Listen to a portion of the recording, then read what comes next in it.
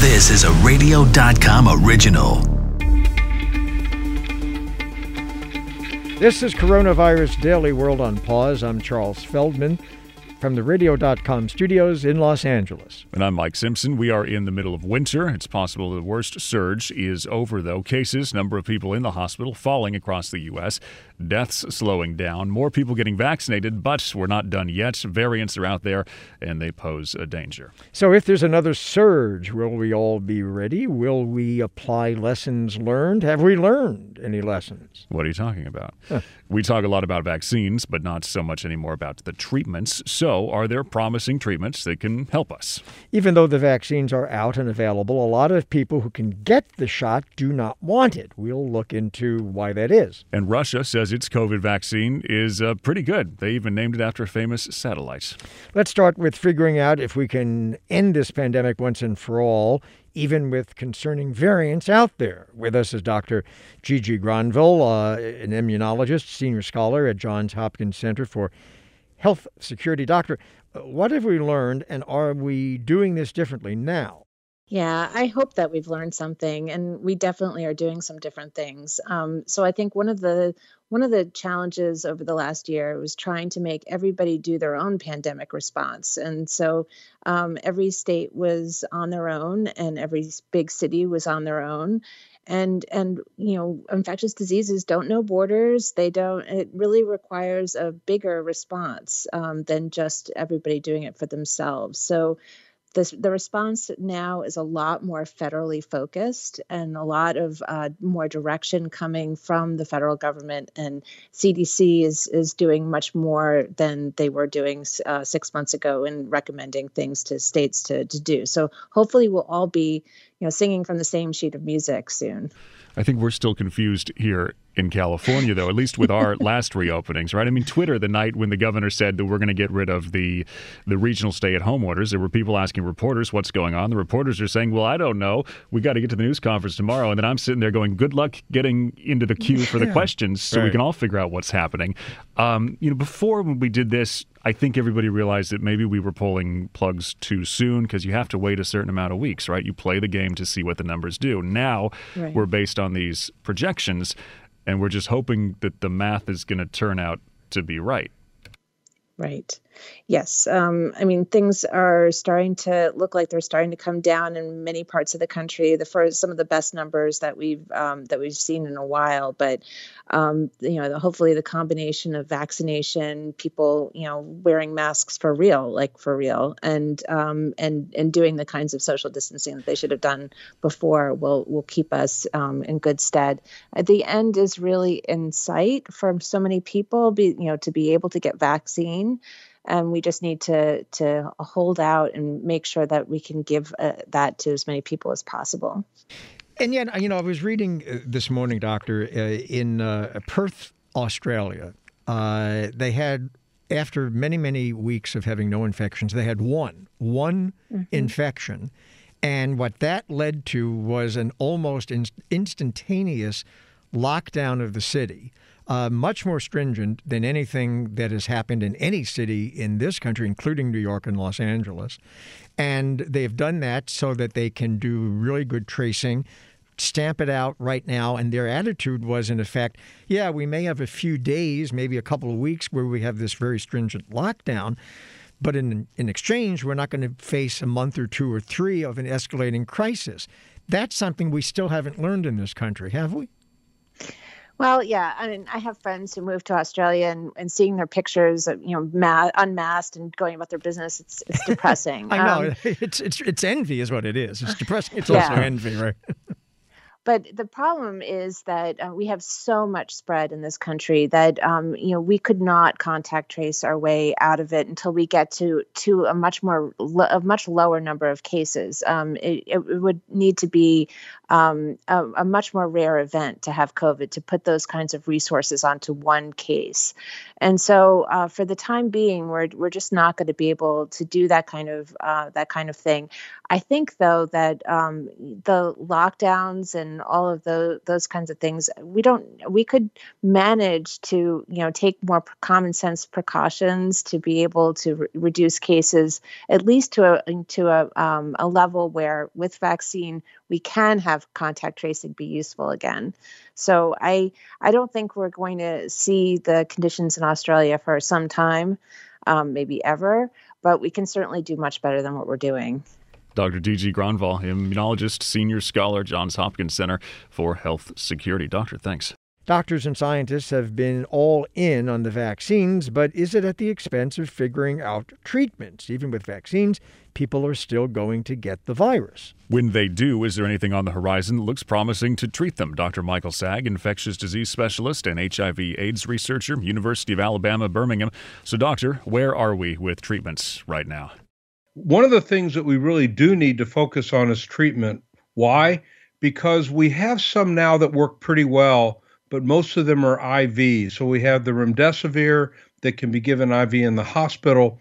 And we have one really good outpatient medicine, which are monoclonal antibodies. Regeneron makes one product and Lilly makes one called bamlanivimab.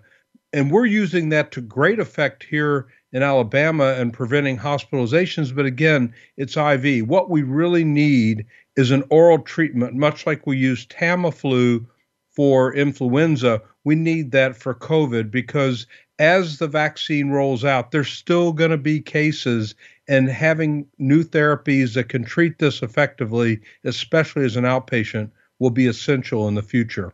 One of the things that I was reading, and tell me if this is right or not, is that there's been a lot of difficulty all over the world to do really good studies of repurposed drugs. That is, drugs that are already on the market that we know are safe, but were designed for other illnesses. But through observational studies, many doctors think work or could work for COVID, but it's very hard to get funding for that because all the big money either goes to vaccine research or has been going to the development of new drugs as opposed to looking at some of the old stuff. Does that ring true? To a degree, yes. So, for example, we went through the hydroxychloroquine story, and there were dollars spent on pretty well-conducted randomized trials there through the government, U.S. government, and it basically showed at best little effect and more often no effect, despite the observational studies that showed activity. Right now, really hot in the lay press and among a lot of docs is the use of a drug called ivermectin. That's a drug that has been used for parasitic diseases, especially in Africa, and it's used for heartworm in dogs, right? And it's also it can be used for scabies, but the thought is that it might have antiviral effect. And a lot of the observational studies, as you suggest, show that there might be activity, but yet to date, there's not a really well-conducted randomized study where the bias of the provider saying, I think you should get it and maybe we won't use it on you isn't taken out. So that's what we need. But is that because what I was suggesting before, is that because this is a drug that no one's going to make a ton of money on it if it turns out that you do the trials and lo and behold, this is a pretty effective drug. It's out there. It's fairly cheap. No one's going to corner the market on it. So nobody has an interest in funding it? Well, all right. So there's two ways that drugs trials get funded. One would be, as you're suggesting, by the pharma company that's developing a new drug. So that's kind of off the table here. But the federal government can run clinical trials of these types of drugs. And I think hopefully the NIAID up at the NIH will sponsor a study like that. I think it's needed at this point, and we would like to get it. I'd like to see it get started now. There may be one underway, but I'm not aware of it right now. Dr. Michael Saag, infectious disease specialist, HIV/AIDS researcher, University of Alabama, Birmingham. Doctor, thanks. Coming up after this short break, would you refuse a COVID vaccine if offered right now? Lots of people would and do.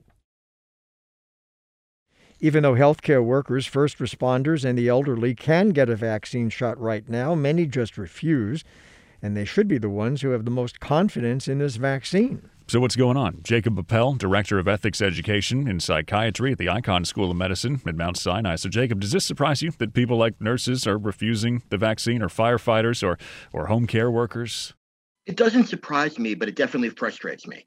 And I don't think this is necessarily a reflection on our frontline workers who do amazing work and risk their lives. It's a reflection on a culture that has tolerated, unfortunately, false information about vaccines for quite a long time now. And this is just a culmination of what's been percolating in the media and the culture for years. But here's where I may disagree with you. I think it is a reflection on them, because frontline workers are, for better or worse, role models, aren't they, for the rest of us? And we do look up to them, and we look up to them because of the vital jobs that they do. They save lives on a daily basis. And so when we're in the middle of this horrible pandemic and vaccines are finally available, we do look to those people to give us cues as to whether or not this is something that is safe and needed for us and our families. And when they don't take it and just refuse very publicly to do so, it does send a really bad signal. Oh, there I agree completely. But the way I view it is to walk around in their shoes for a second. If our firefighters, if our EMTs, if our frontline workers really thought vaccines worked, of course they would take them. I think the problem is that they're skeptical either of the risks or they're skeptical of the efficacy, even though 100 million people have now gotten doses of one of the COVID vaccines and there have been no fatalities, but enough people die every 90 minutes, the equivalent of a 737 crashing.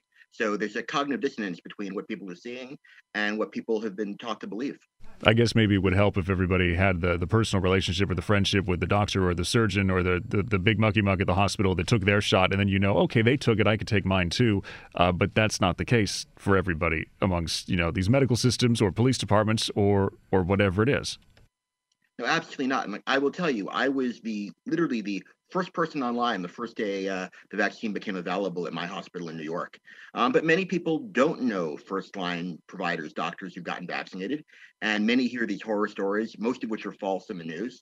And it pains me, but there are doctors who go around sharing false information about vaccines. So I think we have an obligation to change that narrative, to persuade people, and particularly people in low-income communities, people of color, people who have a history of being mistreated by the medical profession, to bring them into the fold and show them that we're all in this together and that vaccines really work. Well, now let me ask you about how to get people to do it, because in hospitals, at least most hospitals, they can dictate to doctors and nurses that they get the vaccine, right, if they're going to be dealing with patients. Should that be what fire departments, police departments do as well? Should they say to their people, if you want to go out there and you want to be on the streets, or you want to go and perhaps do CPR on somebody when you're called, you need to be vaccinated, no ifs, ands, or buts. Is that what we need to do? That may be the end game, but I don't think we're there yet. I think partly because we don't have enough vaccine to go around yet. Once there's enough vaccine to go around, then concerns for freedom go out the window. In part because, and I should emphasize, the Supreme Court since 1905 has legalized the right of municipalities to mandate vaccination. Your freedom ends when you start spreading an infectious disease. If we were talking about drug-resistant tuberculosis, nobody would say people had the right to wander the streets without taking precautions. Why the standards are different with vaccines and COVID doesn't make very much sense to most ethicists. Do you split this off into the different sectors when you think about it? Because it does sort of seem like the nursing homes, the long-term care facilities, that's where the problem may be the worst when it comes to acceptance. I mean, the residents are getting the shots, but the workers are the ones that are waiting or putting it off or just saying no. Well, I think there's a direct correlation between the amount of education one has and the amount of exposure one has to political and social power and one's trust in the medical system. So I think a lot of the workers in these facilities don't have the kind of education that doctors and nurses do and don't have the kind of exposure they have to social capital. So they're very doubtful. And I think having people who are in power step forward and getting vaccinated makes an enormous difference. I will emphasize, I think the media needs to pay more attention to all the doctors out there getting vaccinated and less attention to a handful of celebrities with 10th grade educations who aren't getting vaccinated. Well, I mean, the media to some degree does and doesn't, I suppose. But we certainly are paying attention to the frontline workers who are not getting it, as well as some medical workers. And that's the thing that is also baffling because, you're talking about perhaps some of these other first responders don't have the educational background to understand fully what the vaccines can and can't do, that sort of thing.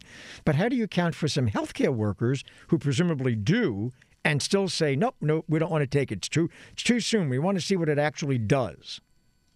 It is baffling. And I can tell you in my own emergency room, I've actually taken the slides from the first Pfizer vaccine and shown the graph of the impact of getting the vaccine, put it up on the wall. And every time a frontline worker comes in, I show it to them. And hopefully that sinks in. And I think we all need to start doing that.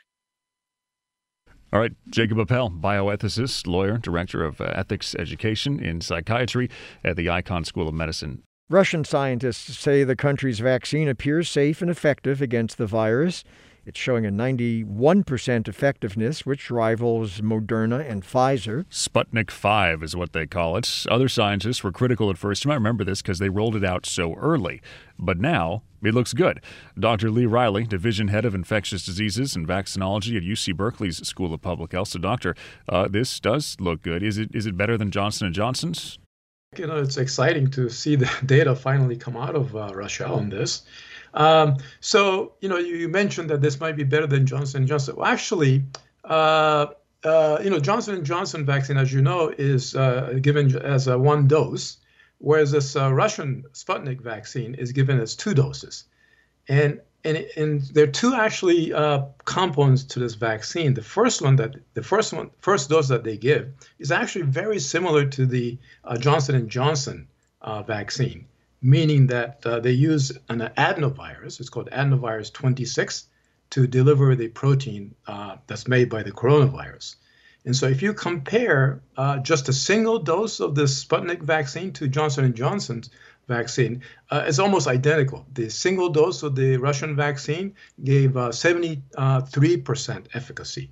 And Johnson & Johnson vaccine here in the U.S. was 72% effective. So they're pretty much identical.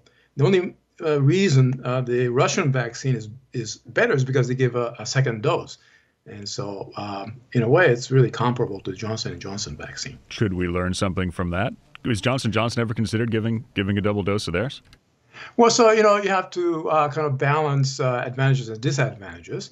Just giving a single dose, is a huge, makes it much easier. People don't have to go back to get their second dose. It's easier to sort of administer the vaccine. It's easier to deliver the vaccine. It's easier to produce enough vaccines to give to as many people as possible.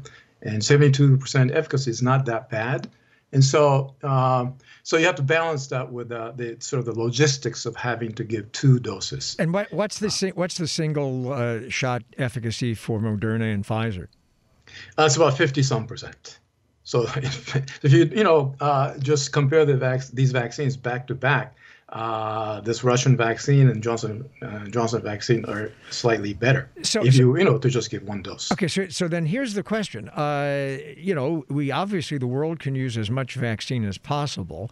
The U.S., of course, has no inhibitions about shipping our vaccines to as many countries as wanted.